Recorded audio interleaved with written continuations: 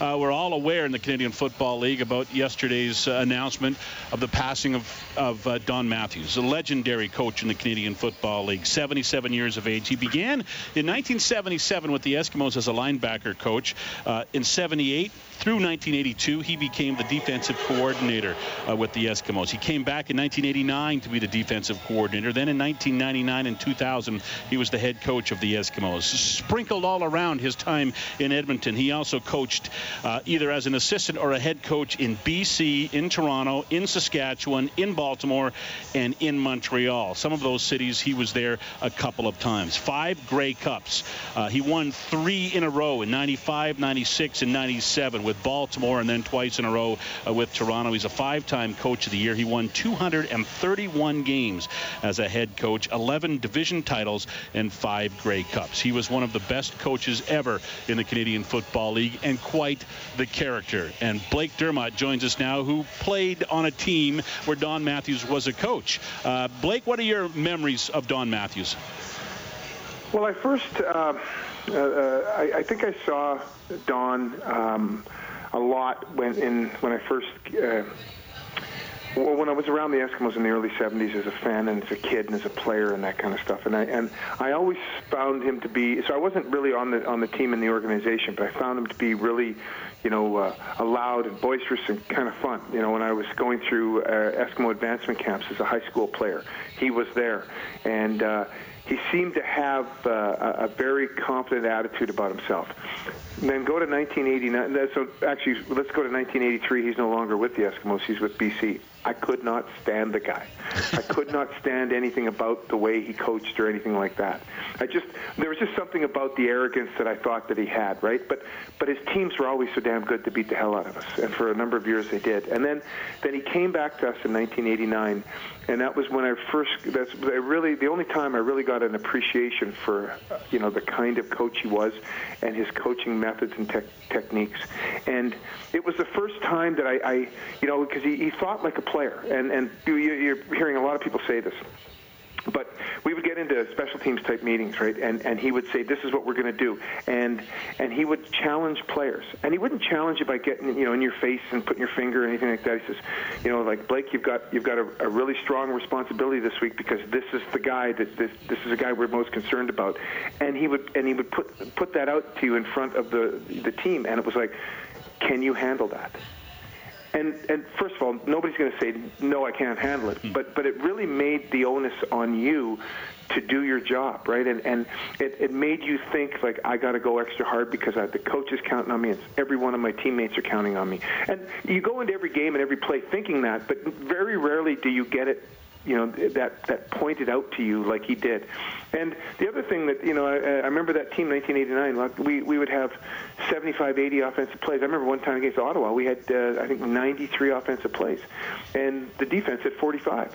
And they never watched film. They would go in and the defense would joke about it, and because it wasn't so much Don's philosophy wasn't so much about we gotta study to see what we need to how we're going to stop them. It was kind of like, we worry about ourselves.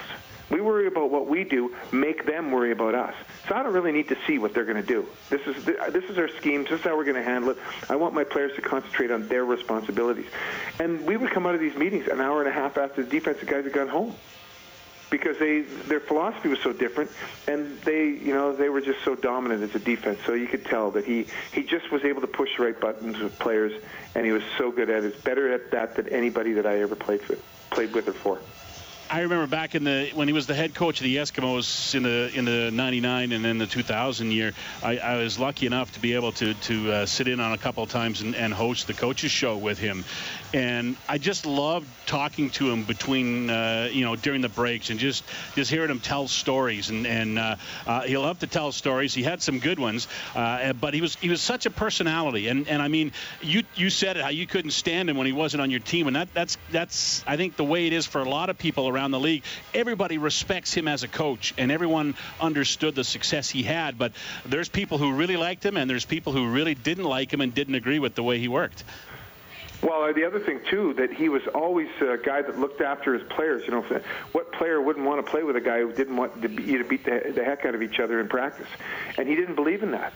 it was all about mental. I mean, by the time he got to pro, I guess his attitude was, yeah, we can fine-tune your technique. Yeah, we can do a couple of it. But you know how to hit.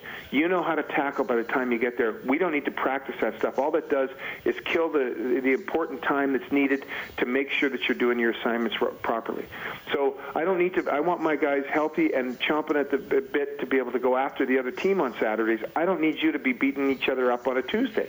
And from that standpoint, I think players love to play for him that way. They were always fresh. They were always flying around. And he was one of those innovators that would give you. I remember when I first started in the league, as an offensive tackle, you'd line up, and if the defensive end was outside of you, on your outside shoulder, and the linebacker was off, you knew the defensive end was going outside, and you could close your eyes and step to that point. If the linebacker was up in the line of scrimmage, you knew the defensive end was going inside. You could close your eyes and step to the point. You knew the defensive end would run to you.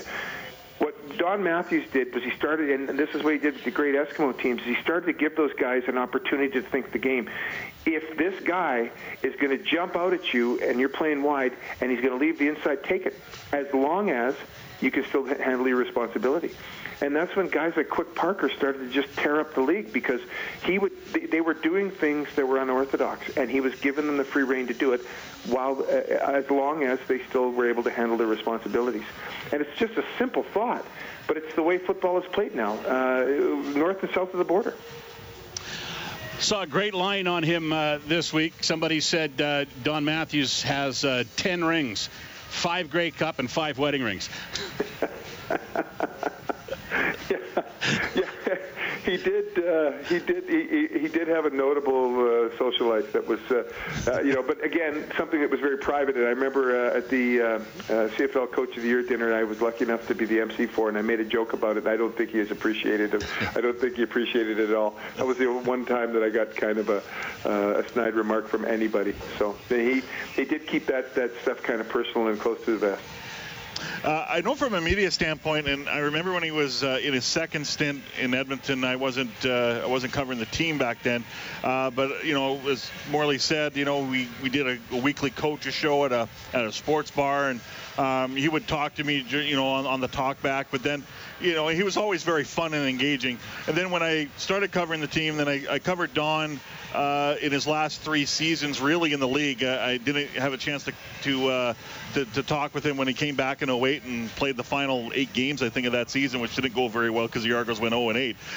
But from a media standpoint, you asked the wrong question, or what he perceived was the wrong question, the Don will whack you. And I got whacked a couple of times. But I'll tell you this too.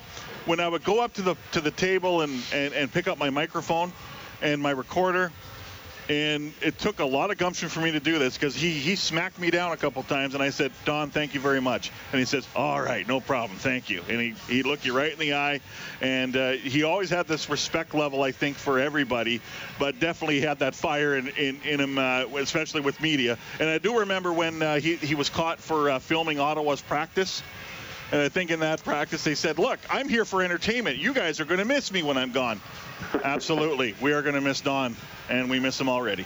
Yeah, he would do that to a player too. He would have the ability to smack, and it was never in one of those situations where it was insulting to the player, but you knew just by the tone, just by the way he would direct his response, just by the way he would direct his tough love, you knew that he was smacking you. He was good at it.